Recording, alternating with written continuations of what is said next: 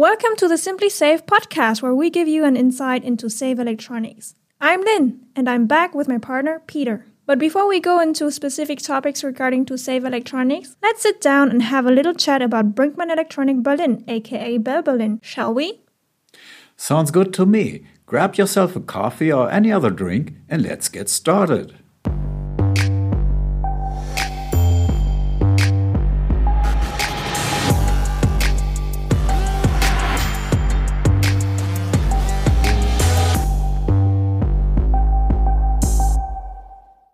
So Peter, tell me, what is Bell Berlin doing? Bell Berlin is a classical development service provider.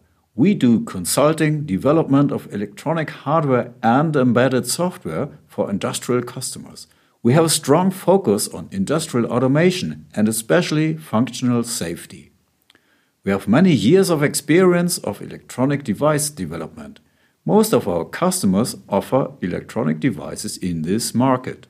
So to sum up, you are real experts in the field of safety. I remember seeing you at the exhibition Embedded World 2020 when you pitched Bell Berlin on stage. And if I remember correctly, you said that your vision was ubiquitous safety. Can you tell me what that means? I see. You remember the most difficult word to pronounce, for Germans at least. I love this word. And basically, that's what we see for the future, ubiquitous safety. We will have safety technology around us anytime and anywhere. For example, we will have robots around us in daily life. Now that you say that, it reminds me of something. A couple months ago, I listened to a presentation about marketing trends in China. That's totally off topic, but the lady presenting the marketing trends showed exactly what you basically just said. I remember her showing a short video clip of her being in a Chinese restaurant, and she was served by a small robot. That's exactly what I mean. Service robotic is one of the big future technologies in daily life. Of course, it's mandatory that these are safe. If a service robot is bringing us food in a restaurant, then the last thing we want is to be run over by it. Or think of a nursing home or a hospital. I think everyone knows that there is a shortage of healthcare professionals. They definitely have other priorities than bringing food or care products to patients. And these works will be taken over by these service robots in the future. There too, we will have safety technology around us.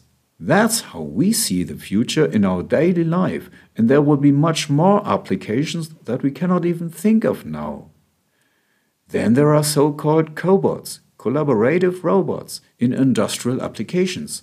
With them, humans and machines can collaborate, which means that both can work in the same area at the same time. For example, the assembly of devices could be shared. But aren't these two completely different topics? I mean, you were talking about service robots in daily life, and suddenly you mentioned collaborative robots in industrial applications. We experience this again and again. We are talking about completely different applications, but if you look deeper, you always see the same principles. By this, I mean that the devices must not be dangerous and must not harm anyone. You need safety technology to guarantee this. And in principle, even this safety technology is always the same.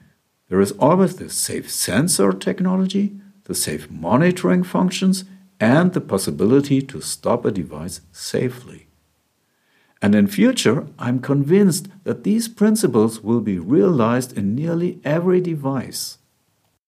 So, if I have understood this correctly, then there are two fields.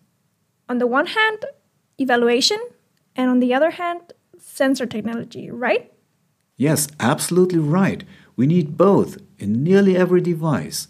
We will have it in our work life and daily life. That's what I mean when I say ubiquitous safety. Understood. Sounds quite easy. But where is the problem now? We have often experienced that the development of safety is a great challenge for those who make safe devices for the first time. The reason for this is the following.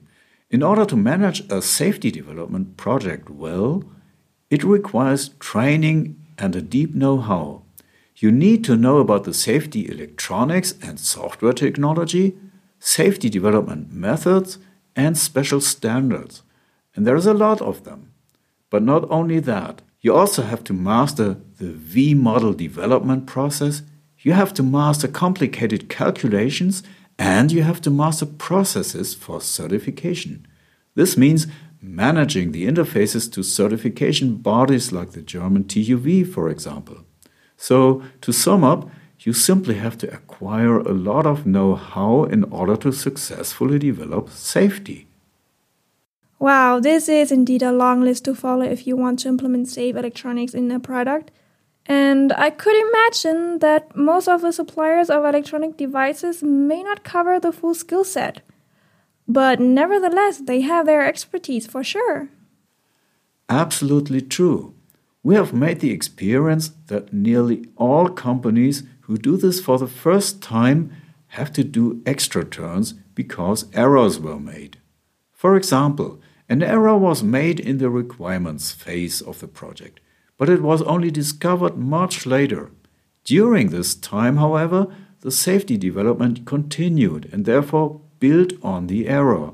By the end, this leads to time loss and higher costs. In general, one can say that safety development is a book with 7 seals for somebody who does not have the deep know-how. Time and cost expenditure for building up a safety development team are high, which prevent many companies from developing safety into their products.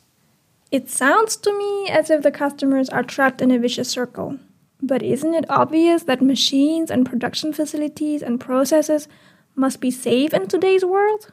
How to break out of the vicious circle? That exactly is our part. We have to make safety development more simple. We have to take out the risks. We have to develop tools. We have to assist customers finding a streamlined path to bring their safe devices into the market. And only if we can achieve this, safety can become ubiquitous. This is how we see it. Intelligent safety is becoming more of a standard feature, and it will continue to assert itself if it becomes more simple and affordable. And that's when we started thinking about how we can enable customers to develop safety into their products faster and much easier, without all the challenges of today's safety development. Simply safe. Thank you, Peter, for sharing with us your thoughts on how safety will be ubiquitous. And thank you guys out there for listening to our first podcast. What do you think about the future of safety? Do you agree on Peter's ideas? Or do you have other thoughts? Feel free to share them with us in the comment section on our website, www.bel.berlin. If you liked our talk, then don't forget to follow the podcast. I promise you there will be more interesting topics on safe electronics coming up. Until then, stay simply safe.